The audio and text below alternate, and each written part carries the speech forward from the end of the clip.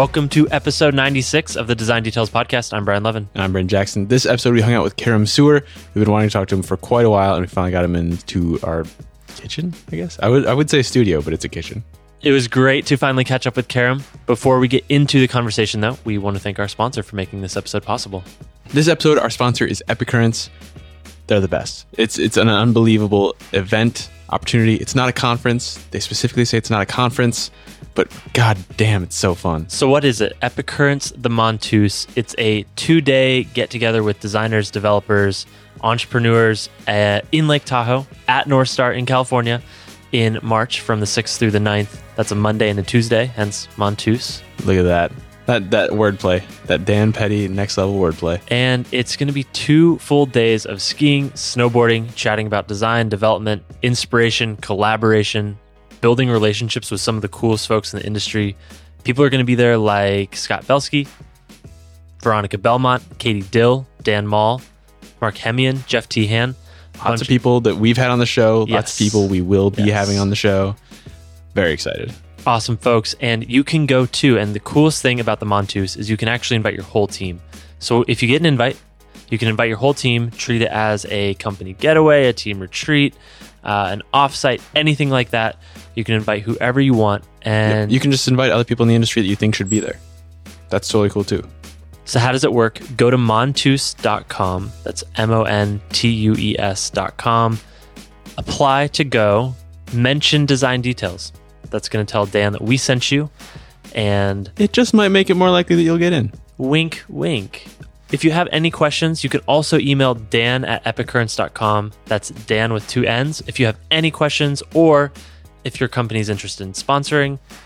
Again, the Epicurrents is an event like nothing else. There's no design get-together non-conference like it. We were on the sponsor list at the last one, and it was well worth it. It was worth it.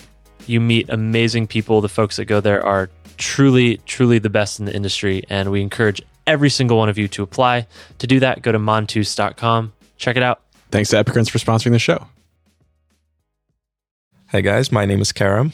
I'm a product designer at a company called Operator, and I live in San Francisco. So what have you been working on? Currently, I'm working on enterprise tools for Operator, and in the past, I've been working on numerous projects for starting from like graphic design to user experience design to UI design to product design now.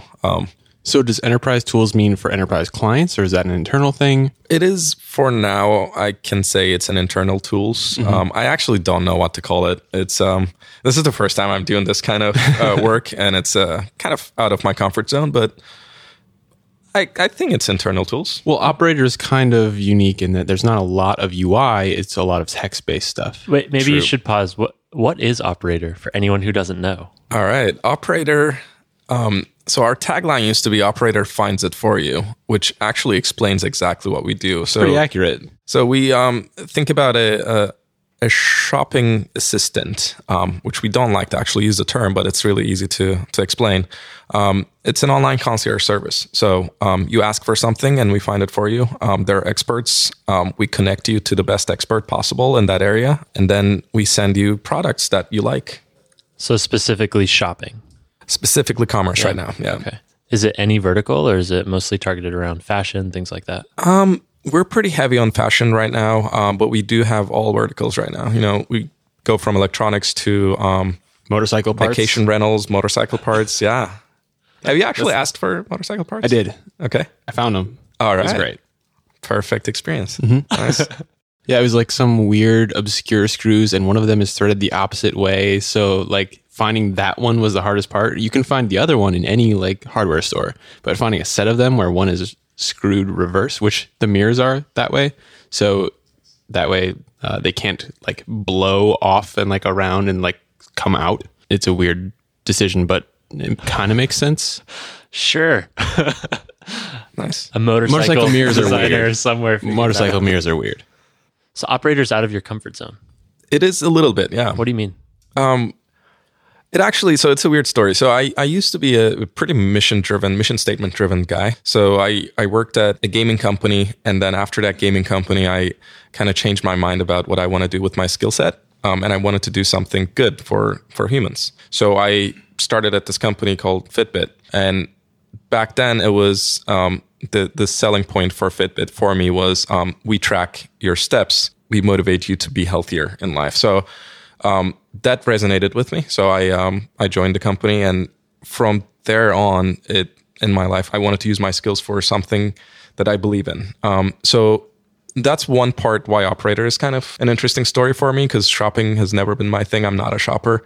I'm really, really interested in the technology that we're building. It's, I don't know, can I use F words and all that stuff? The more the merrier. All right, I think it's The more the merrier? The more the merrier. I was like, wait, can I redo that? And then you called it out. Thank you. Thank you. So I think we're building next level shit. And I'm not just saying that. It's just, for me, it's next level shit. So I like it. It's interesting. It's very, very challenging. Learning a lot, which is a very important thing for me at this level. So there's been a lot of noise around like text-based UI lately. And it's interesting because it's not a new technology. Not at all. We're going way backward. Right. Full circle. But it's just simpler. It is. And I think the core of that is human behavior. We're changing. We discovered, tappable, really rich interfaces. And Lickable. Then, right. And then, we switched from that to, it just kind of like email. I don't know, we found email. It's an amazing communication tool. Then we started overdoing it. We started abusing it. We and ruined it. Now we're trying to reinvent email or whatever it is. And now it became like a to-do list of things. Like I use Google Inbox. I check mark everything. And so it's kind of like that. I think we're trying to scale back and see how we can connect humans to humans in a more personal level, not through just machines. So a lot of the competitors seem to be going for the machine end. They want AI as much as they can. Oh, yeah. I 100% agree. I think there needs to be a balance between using artificial intelligence and using humans. Because I don't think at this point any artificial intelligence can duplicate a human experience. It seems like the difference between a curated experience and a scraper, right? Like people aggregate news stories. Right. You can either curate them by hand, and you can definitely tell when that's happening. Right. Or it can be a raw scraper that just gets everything, and half the time it's junk and ridiculous. Right. Or think about it this way. You can also describe why you're curating the content you're curating and teach machines why you're curating that. So in the future, they can learn from you and they can curate that for you. So true artificial intelligence versus what we kind of have now. Right. And I think Facebook is sort of doing that with like a mixed they're using machine learning with artificial intelligence and using humans and training. And I think we're going to see this pattern a lot. And because it is, if you want to scale a product, you can't just have humans. You need to. It's easier to scale a server farm than a call center. Very true. So as much as you can say, I'm sure there's some secret sauce going on, but like what are the biggest challenges of the things that you're working on as a designer? You think of Operator with basically no UI, so you're kind of on the back end of that. What are some of the challenges? Let's see. There are a lot of challenges. Anything new? Like any new challenges compared to what you've been doing in the past? So I have a background on a lot of visual design, a lot of UI design. So I always described myself as a user interface designer because I believe in that. I still am. And now I'm trying to be more product driven, trying to be in the meetings to learn more of the product thinking and the strategies. I think I'm when I also said like when I'm out of my comfort zone, I think I mean that also. Like I don't want to be like a pretend product designer. There are a lot of people, they just say like product designer because it's like really cool. It's the new thing. So what does product designer mean then? Like what's the difference between a fake one and a real one? Okay, so I don't think there are any fake ones. I think people mean good things by doing those things. But for example, see on, let's say in a job description, a product designer job description, the first bullet point is really strong visual design skills. I personally don't think that you're looking for a product designer. And it's okay not to look for a product designer too. Like a lot of people, I think, are bundling product and design together because they saw the value of thinking about the product, thinking about the strategy, and then being able to design it. And this is very valuable, but at the same time, it can't be really forced into people. And it's also okay to have a user interface designer on your team who don't have that skill, right? So I think companies are trying, startups are pretty fast-paced environments, and you guys all know that. And I think people are trying to take shortcuts, and people are trying to find more efficient ways for them to move forward faster. See, I was thinking of product designer as like a UI UX generalist, not necessarily a super specialized UX designer, which I always laugh when I say UX designer now, but like some combination of the two like core skills. See, I might even build on top of that. I would argue that a product designer is all of that, but they're also in the discussion deciding what the thing is that they're actually building.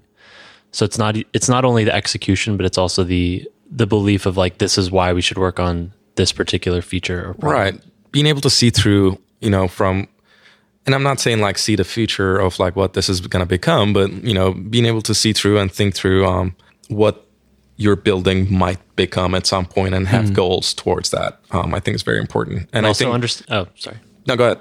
I was just going to say understanding the impact on the ecosystem of other features and products and downstream effects. Things Absolutely. Like that. So I think, for example, let's say that's a pretty big challenge for me. I am trying to see through things, but at the same time, I think one of the things that I need to improve on myself is, I guess, like not thinking about the solution, not jumping to the solution right away, and just like document about the I don't know, like the problem, document the possible solutions, iterate on the solutions. Like I in my mind, I like to fast forward. And it's really never the answer. You really can't fast forward the process. It's so convenient, though. It really is. I just want to like jump on Sketch and just design it. It feels so good. Yeah. But then you end up... It's like, hey, I designed it in a day. How's that? Are we good? Cool. And then anyone can poke holes in it, and you're like, shit, I probably should have done that. Right, exactly. Yeah. That is a really interesting transition to make, because you've spent years doing like really amazing UI design, and then to kind of switch up. Are there like resources you're going to or people you're talking to help with that? Yeah, for sure. So I try to read some articles, some Medium articles. I also, like the people, I think that one of the reasons I left freelancing was to join a company so I can learn from people. Because I think that the best practices, like I don't think I learned shit at school. Because we weren't really doing it. We were just reading it. But now I'm doing things, and I'm, when you're stepping out of your comfort zone, it feels uncomfortable, but you're learning unconsciously. So right now I'm learning from, our head of design, Johnny, if he's listening. Hey, Johnny. So he's like really cool. And what's his last name? Jonathan Lieberman. Okay. So, I'm learning from our seniors. I'm learning from junior designers. I'm learning from everyone. And it's really cool. How did you get into design? Speaking of school, let's backtrack. Yeah, so I actually went to school for design. Okay. I started out as a computer science major. So I spent a semester, and after a semester, I'm like, it's really not for me. My brain is about to explode. Was that here in the US? Yes, it was in Missouri. Okay. Yeah, so there was this new major called Interactive Digital Media, and it had 3 concentrations: computer science, new media, and then visual imaging. And I concentrated on visual imaging. And it was a new program. It was kind of like we were the beta testers of the program, to be honest. My academic advisor is like, oh, we have a new major. Why don't you just try it out? I'm like, okay, sounds good. Solid advice for a young person. Yeah. So I joined. I liked it a lot. It was a really outdated, I think, program. That's why I was saying I really never learned anything.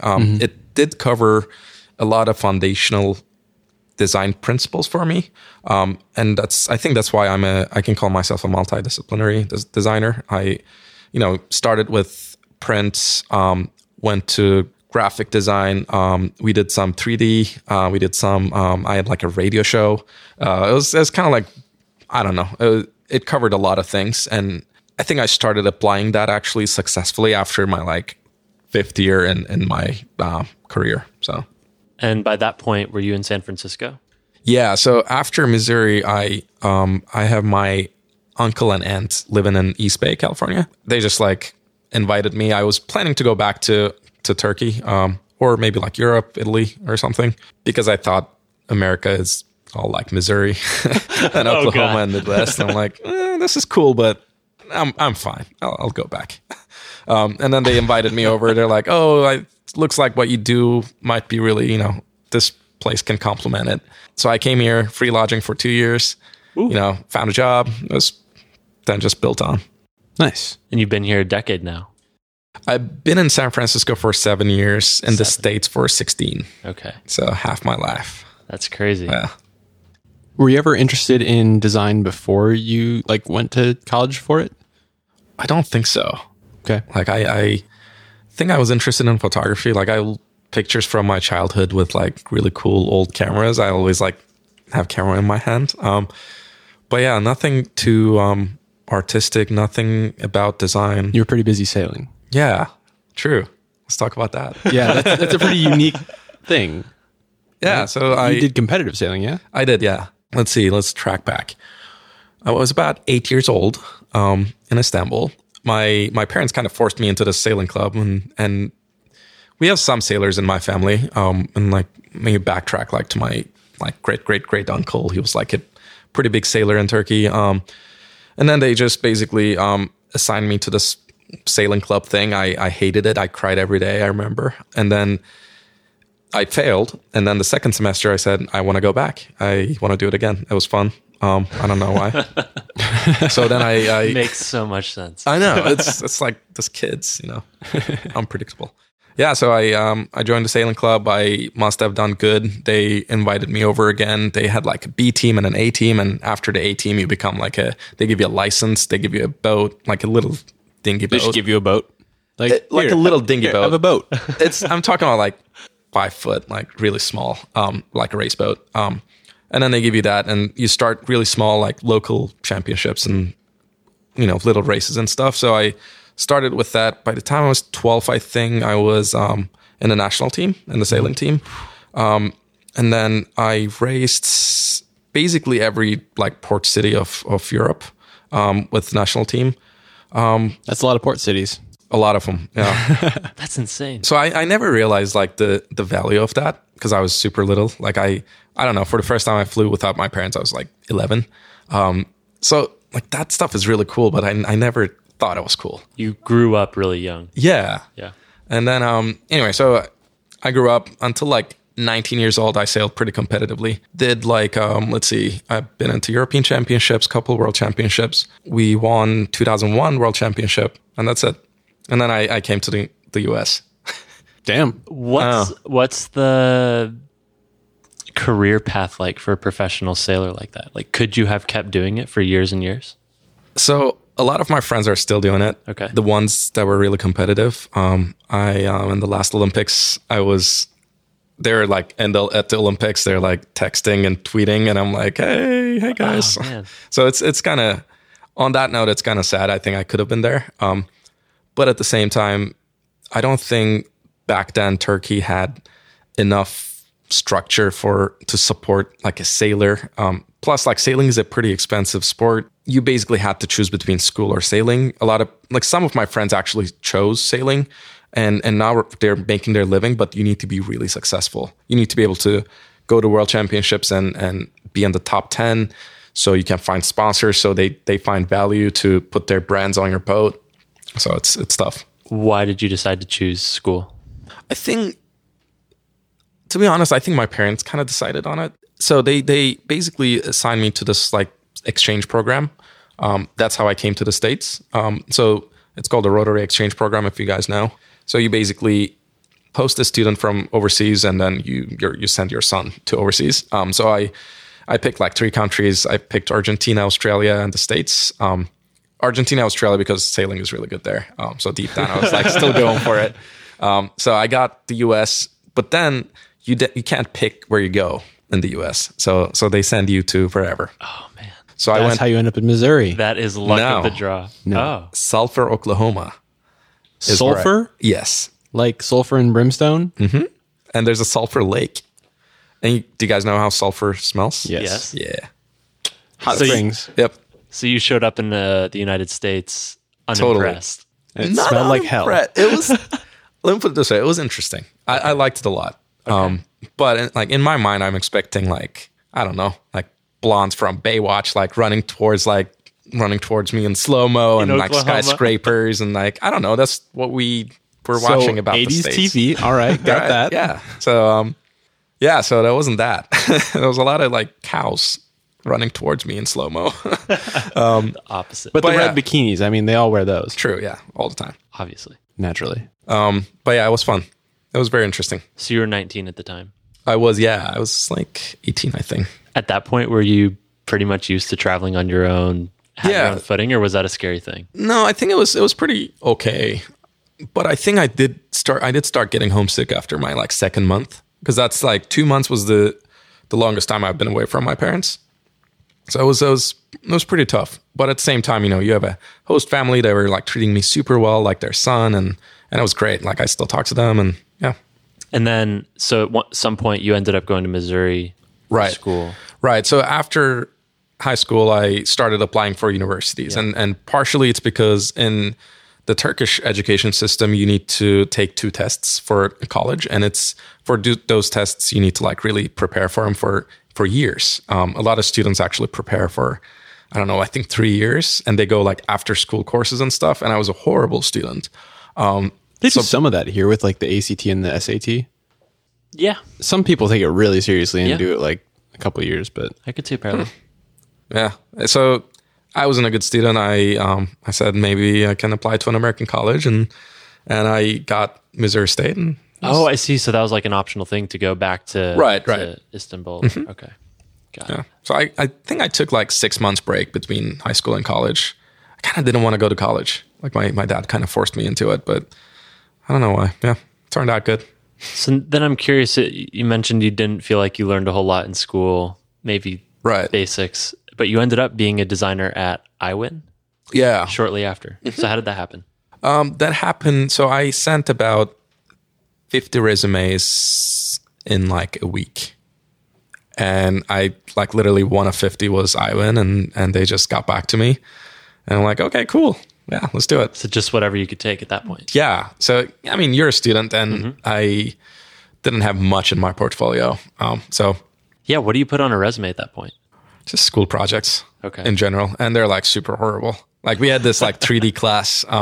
You have to draw a cheetah. And I draw this cheetah. It was like so horrible. Like the tail was like a stick. Like literally it didn't like bend anything. isn't It's that how like, cheetahs are? yeah, pretty much. That's what I thought in my So brain. photorealistic. Got Yeah. it. Okay. Pretty much.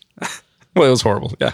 So what was the title at iWin? Did you? The title was, I think, like a junior designer. Okay. Oh, no. Sorry. Graphic production artist. Yes. Oh, Those are amazing. that sounds I was fancy. designing like download now buttons. Oh no. How glossy were they? It was pretty glossy. All right. Like multiple layer glossy. Perfect. So for reference, what year is this? Let's see. This is like 2006. Okay. That makes sense for the time. Yeah. And you ended up staying for 4 years. Yeah. So, okay. That's like a weird story too. So like, I'm an immigrant, obviously. Like I'm from Turkey. So like the system here is like you need to get a visa. Someone needs to sponsor you. And iWin at the end, they're like at the end of like the first year when my like visa is over, they need to sponsor me. I went to them. I'm like, hey dude, you guys need to sponsor me. They're like, for what? I'm like, I'm a foreigner. Like Surprise. I can't stay here in the States. And they're like, oh really? Okay, cool. They just like didn't care. And I got really lucky because only like 30% of all the applicants could get in. It's gotten even lower now, right? Really? Yeah. I wasn't following.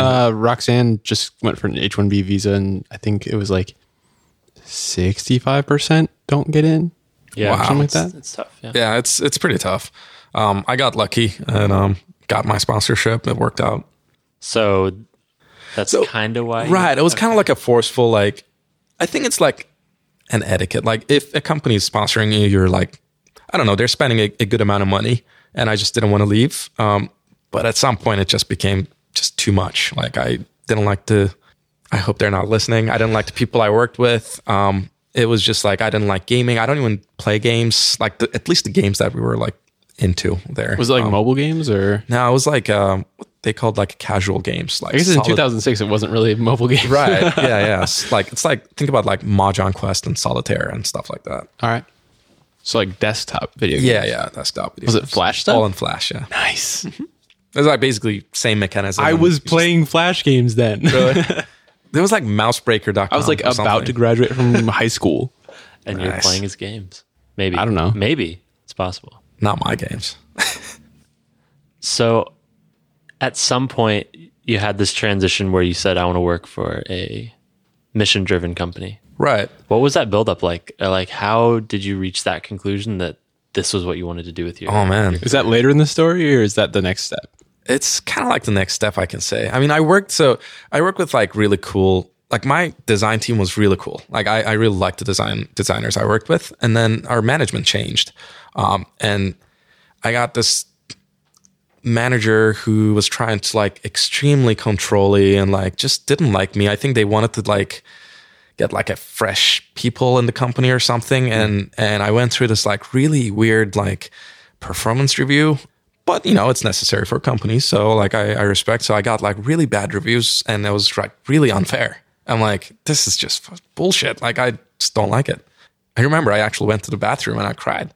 And then I literally left the bathroom and went to my manager and I said, I quit.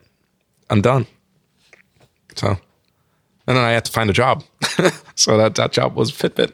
Shit. Have you ever done performance reviews since then? Yeah, all the time. I just went through a performance review. Same here. How'd you do? Fail. I've only ever had one bad performance review. Okay. And that one was, so my job, again, this goes back to quantifying design. My job, it was a large print company in Minnesota, and they decided they couldn't quantify having a UX designer on staff, which was my title at the time. Interesting. UX and brand architect. Wow. Yeah. Ridiculous first How do you titles. architect a brand? That's very interesting. He did it.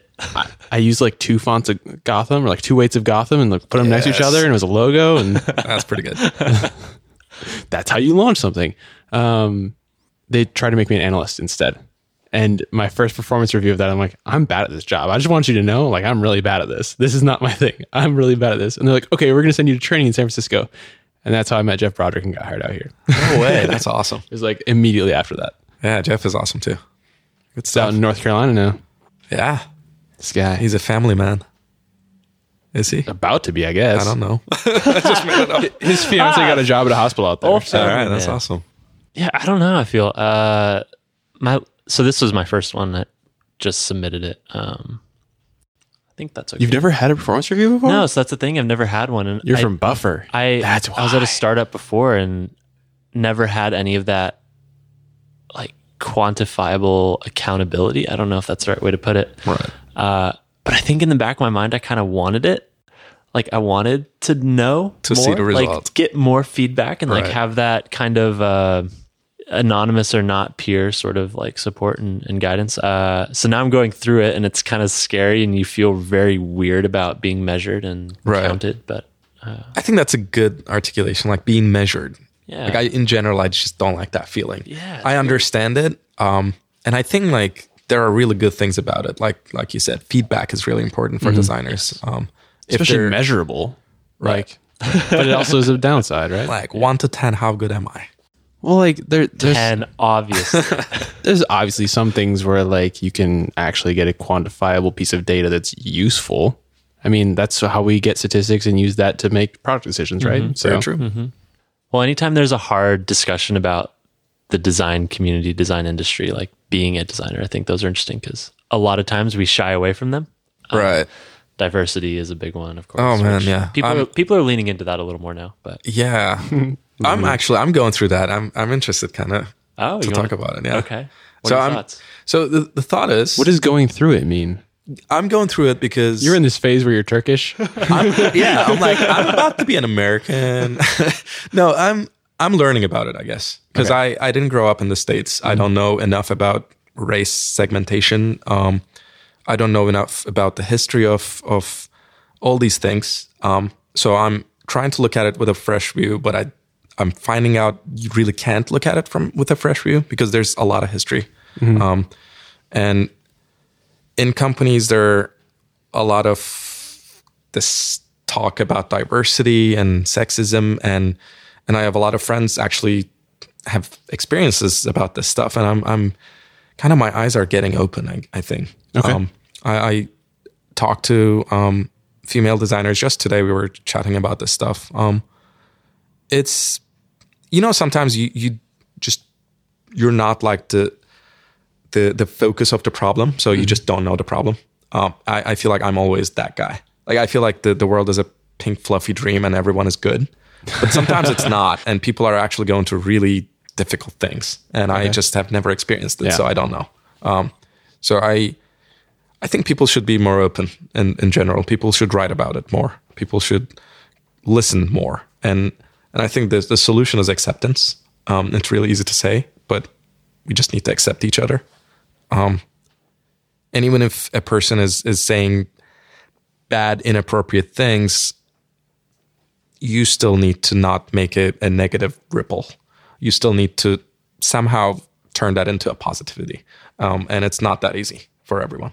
And I know these are like some blanket statements. But yeah, I think all I can say is I'm trying to learn. I think everyone should learn more.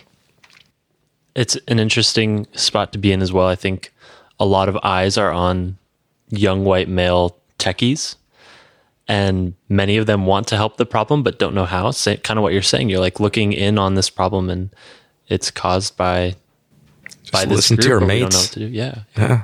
I had an interesting experience last night, actually. We were talking about gender diversity in tech. It's like, at most big tech companies, you look at the engineering staff and it's like 90% male, but the company somehow is 50% female or something. So obviously all the females are in the non-engineering roles. And the person I was talking with was like, well, yeah, but if you think about it, like 95% of engineers that apply are probably male. I'm like, yeah, but that's Correct. the problem. That's the problem, right? Like, that you can't just say that and be like, yeah, of course that makes sense. It's like, it's a problem that this huge pool of applicants is all males. That people don't want, or that specifically women aren't encouraged to want these roles. Right. And it just like leads down this, timeline of why aren't women applying for these roles? They weren't encouraged at this age or other. They weren't encouraged to study these things in school. And then it goes all the way back to like when we're kids and then when the toys we play with and the colors and all this shit, right? And when they applied, they're not expected, so they're automatically undervalued. Right. And it's yeah. I mean, we're designers, man. Our first job is to empathize with what we're doing, and we need to question things, and you need to ask why and how. And if you can't ask that and just close your eyes and say there are no problems, it's because the engineers are 95% in this company because only they apply. Then you're just not asking why they're applying. Right. Yeah, I think Ellison House at some point gave me, when we met once, she gave me an example. If you're in a household and you have a sister and you're the brother and a remote control breaks, that goes directly to the boy to say, go fix it. And they never go to the girl because they expect her to do other things, other girly things. So I never even thought about this. And I have a sister. And she's not girly at all. She was a tomboy, I think, when she was little. But yeah, like now it kind of clicks. Yeah, I think it's a really, really long and deep topic. I am actively like reading books about this stuff. Yeah. Or actually, like I ordered books. Taking the first step. Pushing the purchase button. Yeah. I think if anything, like it's being discussed more and more. Yeah. I feel like it really hit the design community mainstream last year. It seems like people being really vocal about it. True. We kind of got off on a tangent when we were talking about the end of Fitbit. Or, Right. Sorry, the end of iWin. Yep. Like just up and left. Yeah. Great memory. Yeah. So yeah, I just left and Out of nowhere. completely Out of the blue, completely dropped the mic. Just like, fuck this, out. So what'd you do next? I applied to 2 companies. I don't remember the other one, but one of them was Fitbit. And Jawbone. that'd be cool. But yeah, so then my the Mark Bolt, my art director, then he hired me. He took kind of a chance because I still didn't have a lot of good stuff on my portfolio, at least nothing that made sense for Fitbit. So it was a really small company, really intelligent people. Yeah, so I worked there for about 2 years-ish. I was one of the first design hires. I think I was the second design hire. It was a really small team, grew up really, really fast, and we got a lot of really good traction, really good experiences, good times.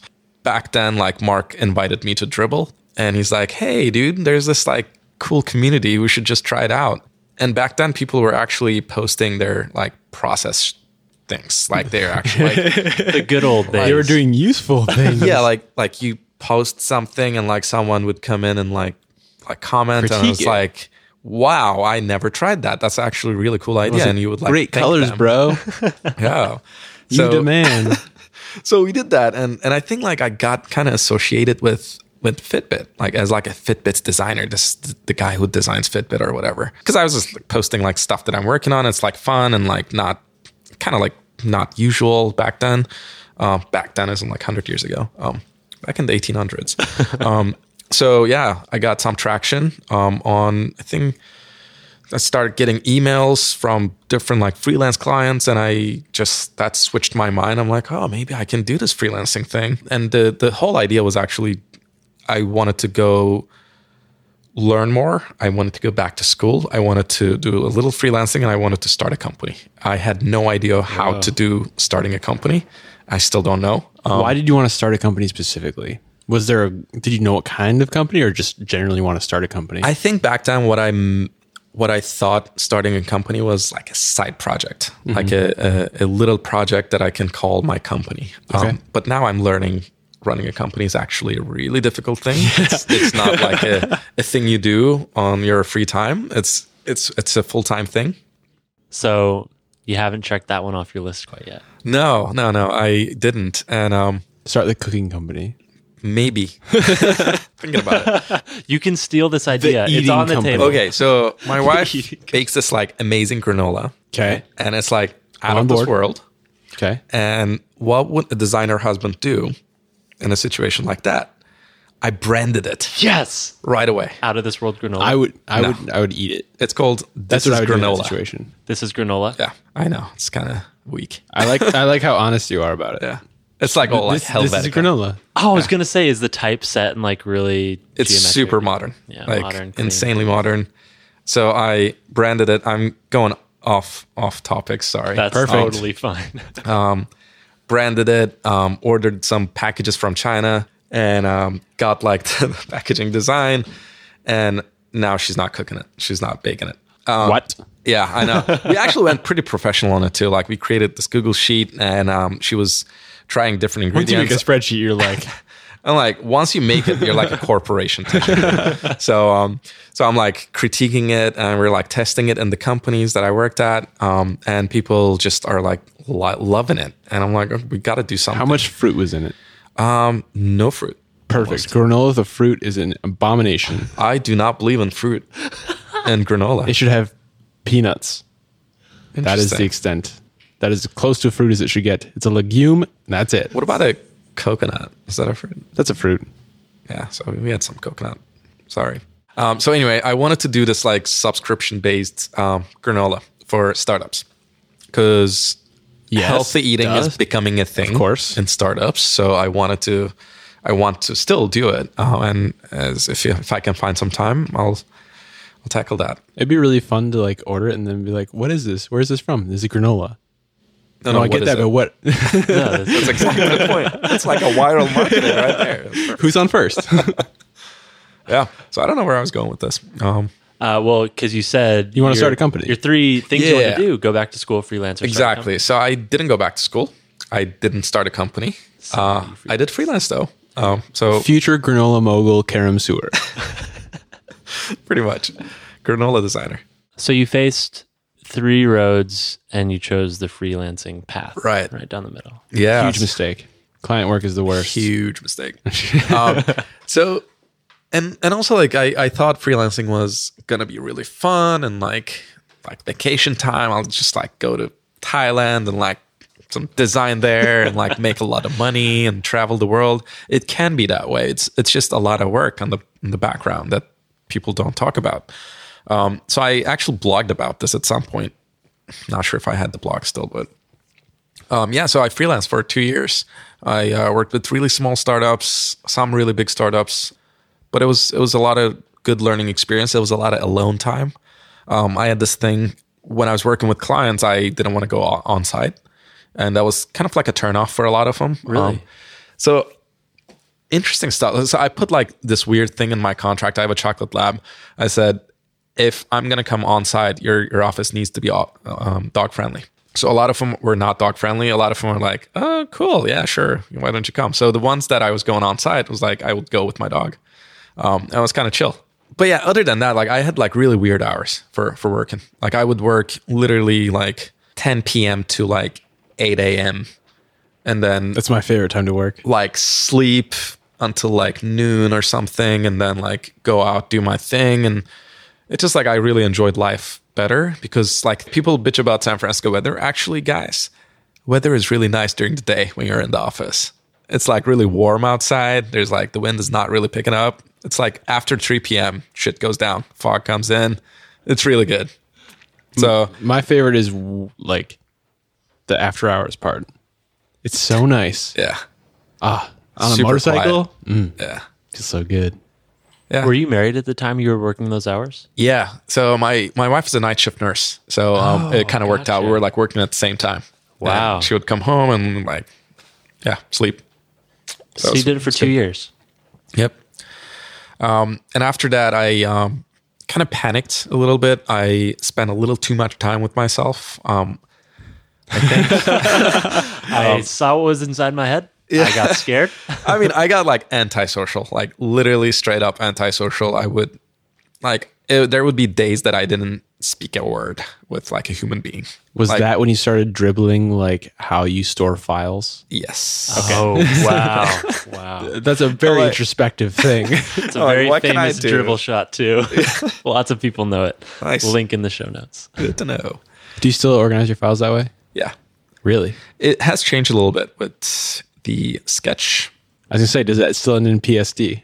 It's not. No, I don't use Photoshop for designing interfaces.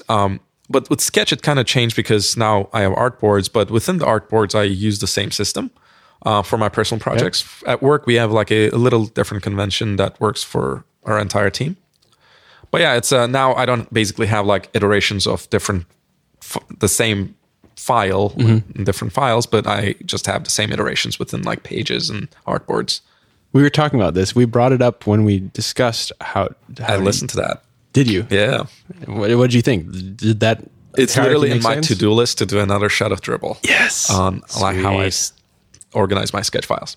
I really believe in organization. I think it's a cool thing. Like I think people should be naming their layers. That's a thing. Yep. Someone Guys. today, Rectangle 312 isn't going to cut it. tell me if you guys buy this. Someone today asked what refactoring means. And Factoring again. going back through the factoring process. And my parallel was, if you're working in Sketch and you need to get a mock-up to someone now, you do it really fucking fast and you don't name anything and you don't have any folders or groups or anything like that. Refactoring is the process of naming and grouping and structuring your Sketch file. Yeah. That's pretty good. Same as coding, right? If you're coding it and you need it done fast, you just do it till it works. And refactoring is making it coherent. I do structure my files afterwards too. Like I name them pretty correctly because I find them really like it speeds up my process, but I do structure them a little differently for engineers to understand a little better. Oh, Because interesting. like I know exactly, like if it's a web app, I know exactly how they're going to build it most of the time. So I structure them in a way like certain sections would be in different folders, which like it wouldn't even make sense for when you're just designing it, but it makes sense for engineers, and I think it helps them. What's an example? I don't know if I follow. So for example, you're building a 3-column grid interface. I structure them so that it's the left column, center column, and the right column, instead of like not making them into folders. Okay. So then within that, I name each section the exact way I want that class name to be in CSS. So we're like really coherent with the developer. Interesting. So in the future that helps because the naming convention, like it's not really important like what the fuck your naming convention as a designer, right? Like it's a painting, like if it's not coded. So you need to like be coherent within the organization. So kind of helps. Cool. We'll look forward to the next dribble shot. Cool. But we keep derailing you because you're talking know. about something so deep. Hey, man, that's the one thing we're good at. I know we do derail, but we're going days without talking to people. Yes. And Sounds see, awesome. like I would take my Not seeing the problem. Bryn, you should freelance. So I would like take No. my dog out to like a dog park, and I would like literally corner people to talk to them. I'm like, so what's up? They're like, there's What's this new? crazy ass designer at the dog park. That's probably every what day. people think about me. But anyway, so I got panicked a little bit about antisocialness and a little bit about like, I'm not learning enough. I'm not in a team. I want to be in conversations with this people. Like if I'm in a room with smart people, maybe I can become smarter, kind of mentality. So when I was in this like panic mode, Sean Duffy, the CEO of Omada Health, kind of like, he does this like yearly check-ins with me of like, hey dude, you want to work with us? And I worked with them before when they were like super little company, a team. And I'm like, maybe it's the right time. So I talked to him, I met him, and I'm like, okay, this sounds like the right moment. And I joined the Omada Health team. So it's actually more coincidence that you ended up on 2 health related products kind of back. Kind of. Okay. I still, yeah, I think it is, I would say more coincidence than like on purpose. Like I want to work for a health tech company. Yeah. But at some level, you also aligned with their mission. Right. Exactly. So, half my family has diabetes. I was pre-diabetic as well. So it worked out. If you guys don't know, Omada Health is a program, a 16-week program that is preventing pre-diabetes. So turning people from pre-diabetes to normal lives through like a lifestyle change and a really intuitive program. So I actually did the program myself for 16 weeks as I was designing it. I lost about like 11% body weight. Sorry, not body fat. That would be amazing though, if I lost like, well, both are that'd pretty be my, amazing. Yeah. yeah. So I got healthier. I got better in life. Then I left the company. I'm like, I'm done with you guys. I got what I wanted. I took the course for free. Yeah. Got paid for it. Yeah. So I worked with really awesome designers there, really intelligent, a lot of like really multidisciplinary designers myself. It was really interesting actually. Like the product team, like the product design team were 3 product designers in the team. Yassine, Daniel Waldron, and me. And then like they're brand designers, which is like a new concept to me, but they're super talented. These like people with print backgrounds, people with video backgrounds, filming backgrounds. And then there's like marketing designers who had print and packaging, all kinds of experiences. So we were just working really close together and we brought the team together and it just became like a really cool environment. And yeah, Omada Health was one of the most design-driven companies. And I'm not just like... All the obvious corp companies kind of seem like they are. I think a lot of companies say we're a design-driven company just because I think it sounds really cool. Buzzword, man. Right, it is. But Omada Health actually, like from the start, their founders are IDEO people, ex-IDEO people, and they actually really care about design. And it worked out really great. What does design driven mean for you? I think design-driven means applying problem-solving principles through design, if that makes sense. So, because you can be really like business-driven, you can be very, marketing-driven, right? Like, and we went through those phases with Omada Health too. To grow the business, you can't just like make decisions through design, and also like you can like design the solutions as well. So design is not really like I'm not talking about just building interfaces. Like we were designing a 16-week program for changing people's behavior and our audience was like 60-plus-year-old people. So you're thinking 60 years of a stuck habit that you're trying to change. So we're thinking about we're applying creative thinking, creative solution, problem solving to these things. And it just is a very interesting and a rewarding thing. Did you get what you were looking for? Hard question. I think I did. Yeah, I think it's kind of interesting because I worked there not long enough. I worked there like 14 months or something. Okay. And I know in Silicon Valley that's like a long time, but It's like 10 years. I know. Yeah. But yeah, I think I learned a lot. I still talk to a lot of people there. I made a lot of friends and I learned a lot. And it seems like it kept you on the track of wanting to work with teams in some way. Right, exactly. And right. So after You haven't that, turned away from humanity again. not yet. Not yet. Yeah, and then after I joined a company called Operator, which is where I work right now. And we're full circle. Yeah. So we're running out of time, but cool. I'm really curious your perspective because I noticed you're wearing an Apple Watch. You worked at Fitbit. All right. The wearable world is taking off. Everyone's questioning what's happening. I just want your perspective on it. Where do you see wearables and this like health tracking stuff going? You can't really use a text-based interface from an Apple Watch. Yeah, I guess you can't. Oh, right. Wearables are interesting. They're interesting because the interaction model is very interesting. You know, like they're not like a phone. They need to complement your body. They need to complement your lifestyle. Wherein the phone devices are actually we're making them fit into our lives, right? Like we go to the bathroom with a phone. That's not a natural thing. That's not like you used to read like magazines, right? Like, I mean, that's not really natural. That's not even natural. But like we're constantly like fitting these things into our lives. But I feel like Apple Watch really breaks. Right. It's the most important part of the day. Let me put it this way. I don't think Apple Watch really fit in my life. I wear it. It's out of battery right now. Oh God. It only shows like the time. Yeah. And that's it. If Fitbit for me, I care about tracking certain things about my life and health and fitness. It makes sense. I have an ARIA scale. I watch my weight closely, so it makes sense. But I don't think the iPhone, I mean the Apple Watch really did fit in my life. Like I don't see the value of seeing my notifications on my arm. I also have like really strong disbelief in notifications for like I just fucking hate them. And like, do you turn them all off? Yeah, other than text messages and Slack. Ooh. For Which certain is text messages. Yeah. Well, all right. Well, the thing I'd be curious your perspective on is all these health trackers promise or market this changed you. Track your steps and you'll become healthier. Track your weight over a period of time, you're going to lose weight.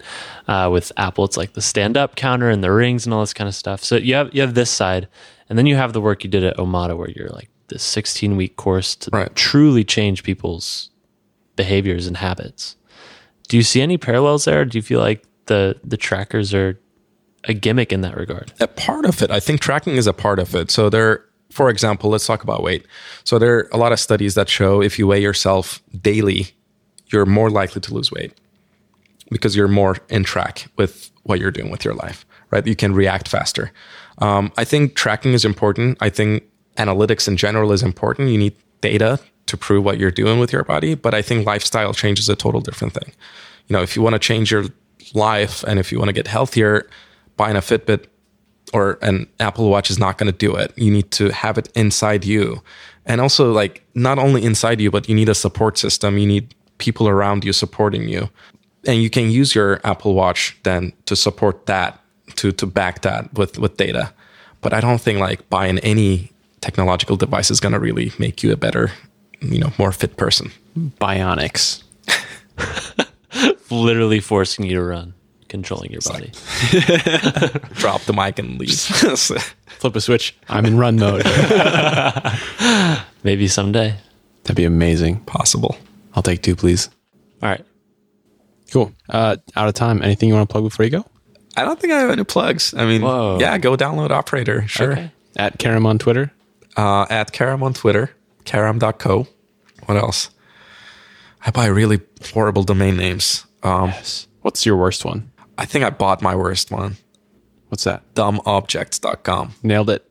Because there are a lot of smart objects, and I want to make a Tumblr thing. And it's just like just a lot stupid smart objects. Yeah, Wait, like, that's actually great. I don't know. Like, I didn't Or really. it could just be like anything. It could be like like a microphone. It's a fucking dumb Spoon. object. It doesn't know when I'm talking. It should just turn on when I'm talking. rookie move microphones. Yeah. God, this thing's stupid. This. Bryn, what's your dumbest domain you bought? My dumbest domain. Designers.horse. That's funny. What were you thinking? Oh, we're actually doing a project with it. That's It's amazing. It's like Well, we've been saying we're going to do a project with it for like 8 months. I had a meeting with Elliot Dahl the other day, and he's working on them. Wow. Thank you, Elliot Dahl. Explain. They're illustrations of the different the whole like unicorn thing, right? Yeah. We expanded on that, like all the mythological types of horses as designers, like how they relate. That's pretty There's awesome. Centaur, which is like a designer but with abs. Can I please be honest? I really want to be on it. Workhorse and like horsefly. What's yours, Brian? Mine, guys, you know the whole trend of like earth porn, history porn, that kind of stuff? I bought web design porn. Oh, that's actually good. Yeah. I don't know if I still own it. But and then also actually It's the one just I'm gonna be like limited. Like no one is gonna see it in search results and stuff. I know, right? You can't search that. Web porn. Nope.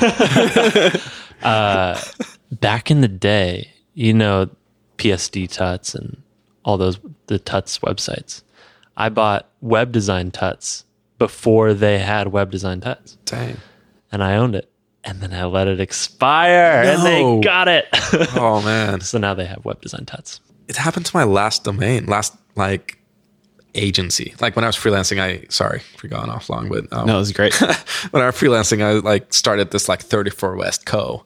And I really liked it. Like What does 34 West mean? So 34 is like the license plate number for, where I was born, Istanbul. And West There's a means, license plate number? Yeah, we identify it with like those instead of like states All right. license plates. Yeah, that makes sense. So 34 was that, and then West is like I'm in the West Coast, kind of dumb name, whatever. My that's best friend found it. So I'm like, oh, I like that, and then I let it expire. So now I have to like change the fucking whole thing. 34west.io. That's the way to get around that. I got like 34 as a word .agency, Nice. Oh, that's pretty cool. maybe. I don't know. That could work. I have dungeon.tools. Oh, that's cool. Dungeon tools. It's for Dungeons and Dragons. I bet that'd be really popular. We got a better name later. All right. Do you want to share it? Sneak preview? dngn.io. There you go. Okay. For all your Dungeons and Dragons needs. No, Nice. that's not true at all. Are you a big player? There's nothing there. Yeah, we play every Sunday. Nice. Okay. Yeah, dude. Yeah, my cousin's the same. Sam Sophus and Marshall Bach and I are working on an app. Of course. It's pretty fun. Why not? Man, thanks for coming on the show. Thanks for having me. It's my pleasure. That was episode 96. Karam was fantastic. That was so much fun. We hope you enjoyed listening. If you did, hit us up on Twitter. We're at Design Details FM. Join our Slack team at spec.fm/Slack. We're about to hit 3,000 people in there. Designers, developers, people making companies and products, talking about all the latest news and technology. It's super fun. To sign up, go to spec.fm/Slack. Before we go, huge thanks once again to Epicurrents for making this episode possible. Epicurrents is normally a small, like 60-person event. They're finally coming out with a new version that is meant for larger teams, bigger groups, things like that. It's like 200 people or something like that, and it's going to be in North Star at Tahoe. And it's called the Mongoose. It's going to be March 6th through 9th at North So Star. it's Monday, Tuesday, leave Wednesday, thus Mongoose. And you'll be skiing, snowboarding, chatting about design and development and inspiration and collaboration and building relationships with some of the best people in the industry. And snowboarding. I said that. But snowboarding. And snowboarding. It's awesome. We can't recommend it enough. Go to Mongoose, that's MONTUES.com. Apply. Hit up Dan in our Slack team if you want to ask him any questions, or email him at dan@epicurrents.com. But go apply and put design details in the subject thing, and that'll let them know you came from us, and you'll probably get in. And then you can invite your whole team and have an offsite in Tahoe. Or you can just invite your friends. That's cool too. So go apply. Huge thank you once again to Dan and Epicurrents, the Mongoose, for sponsoring this episode of Design Details. See you Wednesday.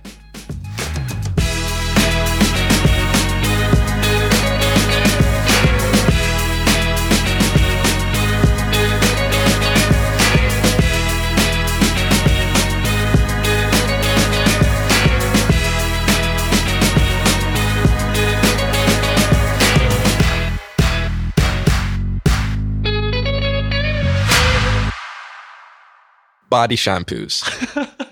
Body shampoos? Yeah. Have you ever read what's on it? What's a body shampoo? Like a body wash? Is it shampoo always just hair? Or I don't know, like body wash, yeah. What if you Whatever have you hair Americans everywhere? say. It's for your body hair specifically. Okay, body shampoo. Don't Yes. get it on your skin. It's just for the hair. just read on it. Next time you're taking a shower, just read what's on it. It's ridiculous. It's like I don't even know. I don't even have that much like creativity in my mind To but make up I'm that much absolutely bullshit. sure like it's someone is getting high on acid and like writing all these things. It's like coconut flavored breeze. The fuck does that mean? Why? You're not supposed to on a eat it. body wash. Do you just push it a little bit so you get a little puff of air, and then you like. Yeah. I'm like it's pretty good. Dude, you know some designer out there sat down and wrote those words on that label. Yep. Designer, that's called a copywriter, sir. Someone designed that label I know. at some point in time. Someone had Had to to lay out that text. Put up with that shit. Tonight I will post on Twitter because I've been like every night, like every day I'm like, oh my, this is Carom amazing. shower gel. Yes.